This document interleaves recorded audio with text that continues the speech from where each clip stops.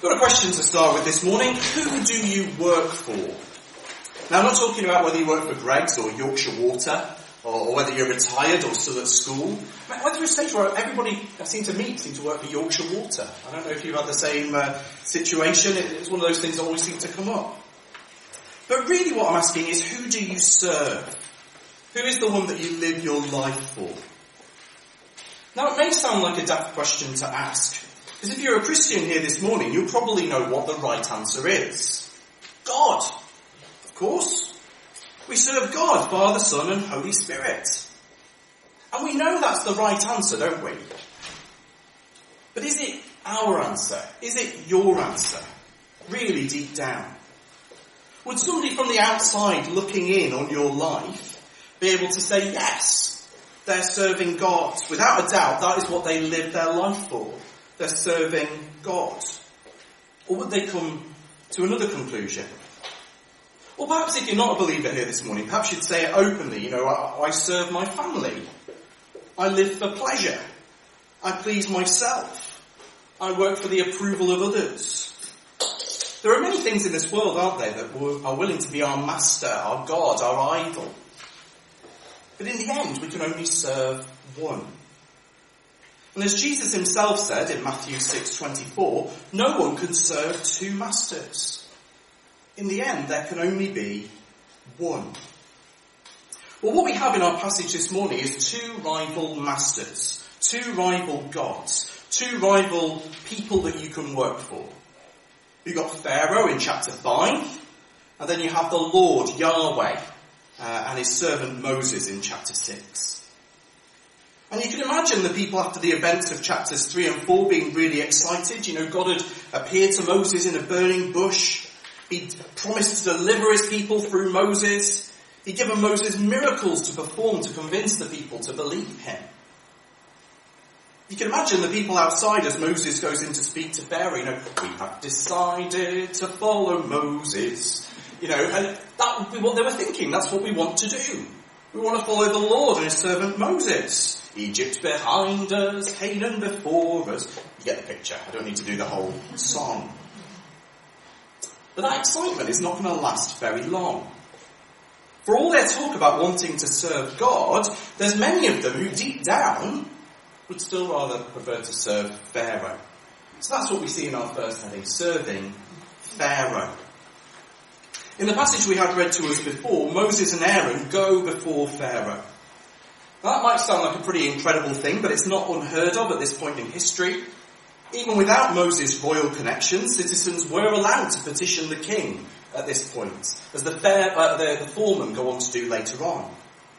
Thus says the Lord, say Moses and Aaron. That's the first time that phrase is used in Scripture, but not the last.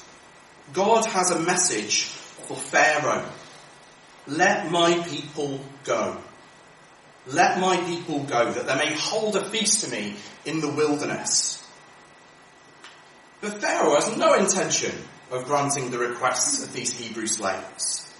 He's never heard of the Lord, Yahweh, the great I am. And if he's God of Israel, he's clearly not a very powerful one, is he? Think about it from his perspective. This is the God of the enslaved people. He's got power over these people. If they do have a God, then he's a puny God in Pharaoh's mind. Who is this Lord that I should obey his voice? Says Pharaoh. The Pharaohs consider themselves God, incarnations of the God of the heavens, Horus. And in words that would no doubt haunt him for the rest of his days, he tells Moses, I do not know the Lord. Oh, but Pharaoh, you will. That's what's going to happen, isn't it? He believed the God of the Hebrews was below his contempt. Not worth knowing or heeding, but he will find out, won't he? He'll find out about this God. The refrain that will come back again and again throughout all the calamities we'll read about that follow. The purpose is that you may know that I am the Lord. That's what God is doing. He's revealing himself to the Israelites, to Pharaoh. But at this point, Pharaoh shows zero interest in their God. Instead, he calls them lazy, idle. The word in Hebrew also carries the idea of weakness. It's like the idea of being slack or feeble or weak or sluggish. You've got too much time on your hands, that's the problem. He's concerned that all this talk of freedom is taking the people away from their work. So if you give them more work, then they won't have time to think about freedom or festivals in the wilderness. When petitioned, he doesn't make their life easier, he actually makes their life harder. He demands that they go and gather their own straw to make the quota of bricks that he's demanding. He increases their burdens quite literally. Now I looked this week into why they use straw in bricks. I don't know about you, it's always sort of puzzled me. It doesn't seem a very sort of brick-like substance to use straw. It had two purposes. It sort of bound the clay together. It's sort of like the mesh that you put in concrete these days to sort of hold it all together. And also it made the bricks lighter and easier to carry, because if it was solid sort of clay, they were actually really heavy. They were much bigger bricks than the ones that we have. And the straw would make it lighter. No straw, and you've just got solid lumps of hardened clay they'd have to carry around. Now there are very old walls that they've uncovered in Egypt, in the areas mentioned in chapter 1, that start with bricks made with straw, then move on to bricks mixed with rubbish to sort of make it a bit lighter, and then finish with bricks of pure clay on the top. It could be from this time, but it's really hard to tell. But it's interesting, isn't it, the way that we can see these things. Pharaoh increases their work, though, that's the point. They'll have to find their own straw, or whatever they can get their hands on to put into these bricks. More work to do, same amount of time to do it in. Pharaoh tells the Egyptian taskmasters and the Hebrew foremen that no straw will be given to them.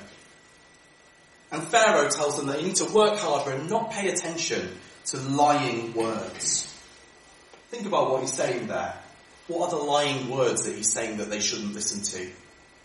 They're none other than God's promises, are they, if you think about it? God's promises in Pharaoh's ears were lying words. So the taskmasters won't listen. He's calling the Lord and Moses liars, and they buy the lie, don't they? The taskmasters then speak of Pharaoh the way that Moses speaks of God. So verse 10, second half of verse 10, thus says Pharaoh. We've only just had our first instance of thus says the Lord, and in the same chapter we get thus says Pharaoh, I will give you no straw. They serve Pharaoh. They speak for Pharaoh. But theirs is not good news of rescue, but bad news of burden. We have two thus says, if you like, in this passage. Thus says the Lord, and thus says Pharaoh. We can go with one or the other, and the two cannot coexist for very long. But Pharaoh's edict is a recipe for disaster. The people can't produce the same amount of bricks when they're not being given straw. But instead of reducing the amounts, the Egyptian taskmasters beat the foreman instead. So the foreman cry out to Pharaoh. You notice that? In the opening chapter, the Hebrews cry out to the Lord. Now they're crying out to Pharaoh. Again, they treat him like God. Why do you treat your servants like this? Pharaoh's answer, you're lazy. Go back to work. That's what Pharaoh says to their demands. The foremen are upset, aren't they? And they know who to blame. Not Pharaoh, but Moses and Aaron. They invoke the Lord's name, but it's Pharaoh that they live to please. In fact, they stink to him, they say, and his servants, and that's the problem. Actually, they care more about what Pharaoh thinks than what the Lord thinks. But to be fair, if you look at Moses' response in 22 and 23, he doesn't do much better, does he? Just have a look at that with me again. Verses 22 and 23. Then Moses turned to the Lord and said, "O Lord, why have you done evil to this people? Why did you ever send me? For since I came to Pharaoh to speak in your name, he has done evil to this people, and you have not delivered your people at all." It's not great, is it, for the leader of Israel to be speaking like this? Moses accuses God of doing evil. Now that word's not quite as strong as it seems to be. It's the same word that's translated as trouble in verse 19. God has brought trouble to his people, and Moses is getting the flak. Why did you send me? Was this some kind of trick? Was this some kind of punishment? You haven't rescued your people at all. Now, things don't look great for serving Pharaoh in this chapter, do they? Who doesn't listen to their cries. Who decrees labour rather than liberty. Who makes threats rather than promises. Who can only make life harder. But for Moses, actually, he's finding it quite hard serving the Lord, isn't he? Moses' life has certainly got harder since the Lord called him. And people's words here can bite much more painfully than sheep's mouths that he was used to in the wilderness. But God is going to reassure Moses and us that serving the Lord, despite its difficulties, is better by far. And so our second point, serving the Lord, chapter 6. Have a look with me again at verse 1. But the Lord said to Moses, "Now you shall see what I will do to Pharaoh. For with a strong hand he will send them out, and with a strong hand he will drive them out of this land." We're going to see in this chapter that serving the Lord versus serving Pharaoh is not a close contest. God and Pharaoh are in different leagues altogether when it comes to serving them. We've seen what Pharaoh has done to God's people, how he's turned the people against themselves. Well, now it's time to see what God will do to Pharaoh. Now, you might be thinking at this point, you'll talk about plagues. This is what I will do. I will smite Pharaoh. I will plague Egypt. I'll do a Will Smith on Pharaoh. Pop culture reference. Someone can. But no. What will Moses do to Pharaoh? Well, he's going to get Pharaoh to send his people out of Egypt. He's going to get Pharaoh to do it. Pharaoh will choose to let the people go.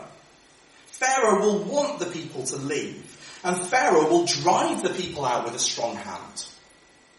That's what God's going to do. So strong and powerful and utterly amazing is our God. There's going to be no armed uprising. There's going to be no war. But instead, Pharaoh himself, their greatest enemy, will tell them to go. That's what God is going to do. Now, there's a lot of talk about Pharaoh's will, how God hardens his heart. But when they leave, that won't be against Pharaoh's will. Pharaoh will want them to go. That's what he wants. Now, fickle Pharaoh will change his mind, spoiler alert, if you don't know the story. But in the first place, he will actually want them to leave. Not a single sword will need to be raised, and the people will go with his blessing and the riches of the Egyptians. How praise our God that he will bring about that for these people. And Moses needs to know this. Moses needs to remember who his God is. Serving the Lord is not like serving a company that has rivals. We might get bought out, or we might go out of business. God, in the greater scheme of things, has no rivals. There is no one in any real sense who can challenge him or match him. Yet again, we will see God using the very desires and actions of the most powerful people in the world to bring about his own purposes. So there is zero chance of God losing this fight. Because actually, his opponents serve him too. In a different way, but they are not in control of the action. However big and powerful they might seem, actually God is in control of the action. And Moses here is in a very privileged position. God is evoking his conscious cooperation in this plan. God could do this all without Moses' help, couldn't he? But God is not just interested in outcomes.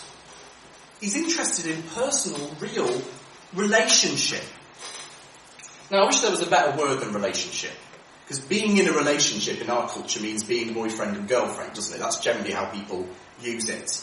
It's always romantic, and it's usually something less than marriage. But God defines what he means by his relationship in verses 2 to 8 of chapter 6. God has let them know his name, he says. Do you see that? Verse 2. God spoke to Moses and said to him, "I am the Lord. I appeared to Abraham, to Isaac and to Jacob as God Almighty. But by my name, the Lord, I did not make myself known to them." God has let them know his name. And that implies intimacy. So John 10 verse 3. To him the gatekeeper opens, the sheep hear his voice. This is Jesus, and he calls his own sheep by name and leads them out. You ever thought how wonderful it is that God knows your name? It's pretty incredible, isn't it? But have you ever realised that God has told you his? God's actually given you his name. I remember when I was at school, I know some of you guys are still at school this morning because we've got the heroes in. I don't know if it's still the same at your school, but at my school we didn't get to know the teachers' first names. It was always Mr. Binks or, Mrs. Rhodes or something like that. You never got to know the teacher's first name. But my mum was friends with one of the teachers. So I got to know the teacher's first name. And I could call him John. I still called him Mr. Binks. Because you just can't get out of that mindset. I still call him Mr. Binks, I think. Even though, it's many years later. But there's that intimacy, isn't there? That's there when you know somebody's name. It also implies access. When I was doing teacher training, they taught us that names are power. And I remember when I was doing teacher training in Blackpool, I was given a sort of seating plan for the class. And I memorised all the names of every seat. So I'd never seen these kids before, but memorised the name of every seat. Then went into the class, as this sort of, first day teacher, didn't know anything. And one of the kids sort of put their hand up and I was like, yes, Jacob? And the kids looked absolutely terrified. He's like, he knows our names. He knows we can't get away with anything now. He knows our names. Names have power, don't they? When somebody shouts your name, you turn your head. I've got the unfortunate thing that my name is Chris, obviously, but it's very short and quite close to things like Miss or Lewis or things like that. So in our house, it's always really tricky, sort of turning your head all the time. But names get your attention. Names are powerful. You get this idea in the New Testament too. So in Revelation 19, 11 and 12, it says, "Then I saw heaven opened, and behold, a white horse. The one sitting on the white horse is faithful and true, and in righteousness he judges and makes war. His eyes are like a flame of fire, and on his head are many diadems, and he has a name written on it that no one knows but himself." Now Revelation is quite complicated, isn't it? But the idea there that he has a name that nobody else knows is the idea that he's got power, he's got authority, because no one else knows his name. No one else can call his name. If you have a name, it can get you access and attention. It's like having somebody's personal mobile number or their email address. Imagine if an important person came to you and gave you their personal mobile number and said, "Call me anytime." That's what God is doing here. He's given them his name. Now there's a big debate over what God means, that the patriarchs, Abraham, etc., did not know his name. God's name is used over 100 times in Genesis. Though it's Moses writing it, and he knew God's name. But it's there on the lips of Adam, Noah, Abraham, Sarah, Lot, Abraham's servant, Laban, Isaac, Jacob, Rachel and Leah. So what's more likely meant here is that they didn't really know the meaning of his name, the character of God, as Moses is finding it out. They didn't understand God in the same way. They knew the Lord in part, but Moses is finding out the true meaning of his name, the mighty one who rescues his people, the gracious and compassionate one. God is inviting him to know him in a deeper way. What does it mean for us to know the Lord? Well, he tells us in verses 7 onwards. He says, "I am the I am." That's the Lord. "I will be what I will be," as we saw last week. "I will bring you out from under the burdens of the Egyptians. I will deliver you from slavery to them. And I will redeem you with an outstretched arm. I will take you to be my people. I will be your God. And you shall know that the I am is your God, who brought you out from under the burdens of the Egyptians. I will bring you out of the land, into the land, that I swore to Abraham, to Isaac, and to Jacob. I will give it to you a possession. I am the I am, and I will be what I will be." What he's showing there is God will be their rescuer. God will be their redeemer. But it's more than that. If you notice verse 7, "I will take you to be my people, and I will be your God. And you shall know that I am the Lord your God." It almost sounds a bit like a wedding, doesn't it? Do you, the great I am, take this people to be your people? And the Lord is saying, I do. He will take them to be his own people. He will be their God. This is not just a relationship. This is something deeper, unbreakable, permanent, lasting. It's a covenantal relationship. That's mentioned in verse 5. There's not really a non-jargony phrase for it, really. It's like a contract, but it's more personal. It's based on promises, pledges, oaths. It was usually signed in blood, so to speak, as an animal would be killed when the covenant was made. Their relationship would be that solid. He's bound himself to his people. So how could he abandon his people to slavery when he's bound himself to them? How could he not keep his promises to Abraham to bring them into the promised land? They are his people. He is their God. He will do this. And Moses needs that reminder. To be serving the Lord is to be on the side of the God who cares, who listens, who acts for our good. That's what he's saying. Who's bound himself to his people. How different from serving Pharaoh, who doesn't care, who doesn't listen and acts for our destruction. The people unfortunately don't see it though. But Moses speaks to them in verse 9 and tells them what's happened, but the people won't listen. The phrase there is that they have a broken spirit, or literally shortness of spirit. It could also mean shortness of breath. Spirit and breath are the same word in Hebrew. So one translation puts it, they were completely exhausted, so they couldn't listen. Now both were no doubt true. And sometimes it's hard to hear God's promises when we're exhausted, isn't it? When our spirit's broken. We know deep down it's what we need to hear, but it can be hard at those times. It certainly was for the Israelites. The phrase there can also mean impatience. And it does seem that they thought that there would be an instant rescue. What was actually going on, it was going to take some time. And again, we find that hard, don't we? For all that we complain about instant coffee and instant noodles, actually we quite like things that are instant, don't we? I mean, just look what happens when we have to wait for something. That's when we find out how impatient we are, isn't it? But Pharaoh's plan to break them here seems to be working. They're getting impatient. They're exhausted. But he doesn't know who he's dealing with. In fact, he's told us he doesn't know who he's dealing with. I do not know the Lord. Actually, all is going to plan. But Moses doesn't understand. He thinks he's failed again. How is Pharaoh going to listen to me when my own people won't listen to me? I told you I was no good at speaking, God. Now, it's hard to tell here whether Moses is genuinely sad about this or he's just trying to get out of the job again. He says that I have uncircumcised lips.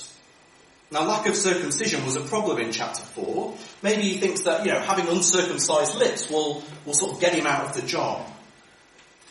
But God is not giving up on Moses. He's got the right man for the job, even if the man doesn't think that he's the right man. This is a plan that's hundreds, thousands of years in the making. The passage takes us back in a genealogy to Jacob, to Reuben, to Simeon, to Levi, the three firstborn. But also Simeon, Levi and Jacob appear in Genesis 34. Levi and Simeon defeat the Hivites who attacked their sister Dinah by getting the guys to go circumcise themselves and then killing them while they're still recovering. Jacob says this to those sons. See if you can spot the parallels with our passage, Genesis 34 verse 30.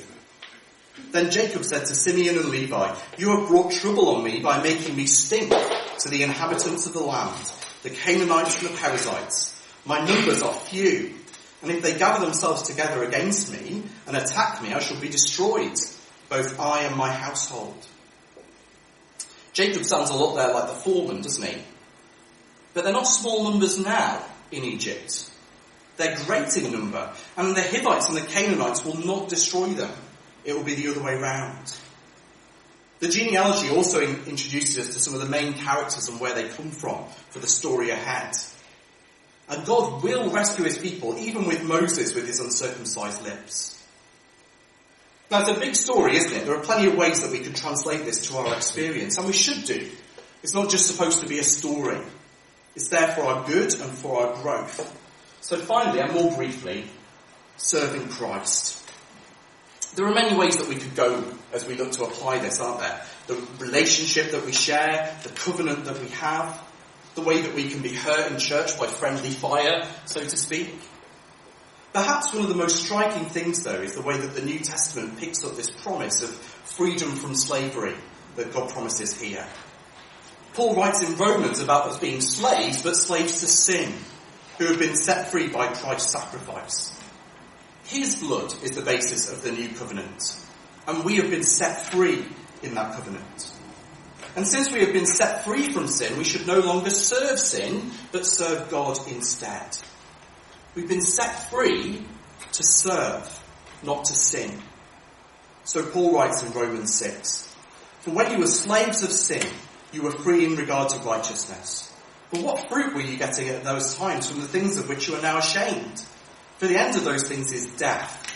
But now you have been set free from sin and have become slaves to God. The fruit that you get leads to sanctification and its end, eternal life." We used to serve sin. And like Pharaoh, sin is a hard taskmaster. It makes us miserable. And in the end, all it can deliver to us as a reward is more slavery and death. But Christ has set us free from sin so that we can serve the living God. We are saved to serve. "Let my people go that they may worship me, that they may serve me." We are now slaves to God, speaking in Paul's terms. We belong to him. We serve him. Which makes us more and more holy and brings us to our promised land, eternal life with God forever. Those two ends couldn't be more different, could they? Not even worth comparing. And yet, so often we slip back into serving sin, and Pharaoh if you like, than serving God. We go back to the things that lead to death rather than the things that lead to life. We voluntarily go back to the service of sin rather than to God.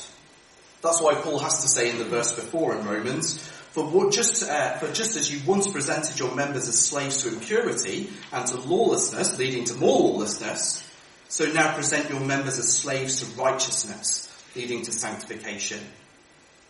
We need to apply our freedom to our lives, not falling back into old patterns and old ways, fighting sin rather than serving sin. Problem is, though, is it's easier, isn't it, not to fight. We can feel like those foremen, just better to accept it because fighting just makes things more difficult. Just makes things harder. Moses found that too, didn't he? When he did what God wanted, things didn't get easier, they got harder. But God wants us to be free. Free from sin and free to serve the living God. So we need to do what Paul says, present our bodies, our day-to-day lives, to God in service to him. We need to remember that while service to Christ isn't always easy and plain sailing, service to sin, like service to Pharaoh, brings misery and its end death. Sin can never give us freedom or pleasure that it promises. Service to anything other than Christ cannot satisfy. So we need to have Christ as our master. We need to serve him, live for him, work for him, if you like. Only then will we have true freedom, which is the freedom of the sons of God. So let's pray that God would give us the strength to serve Christ with all our strength. Let's pray.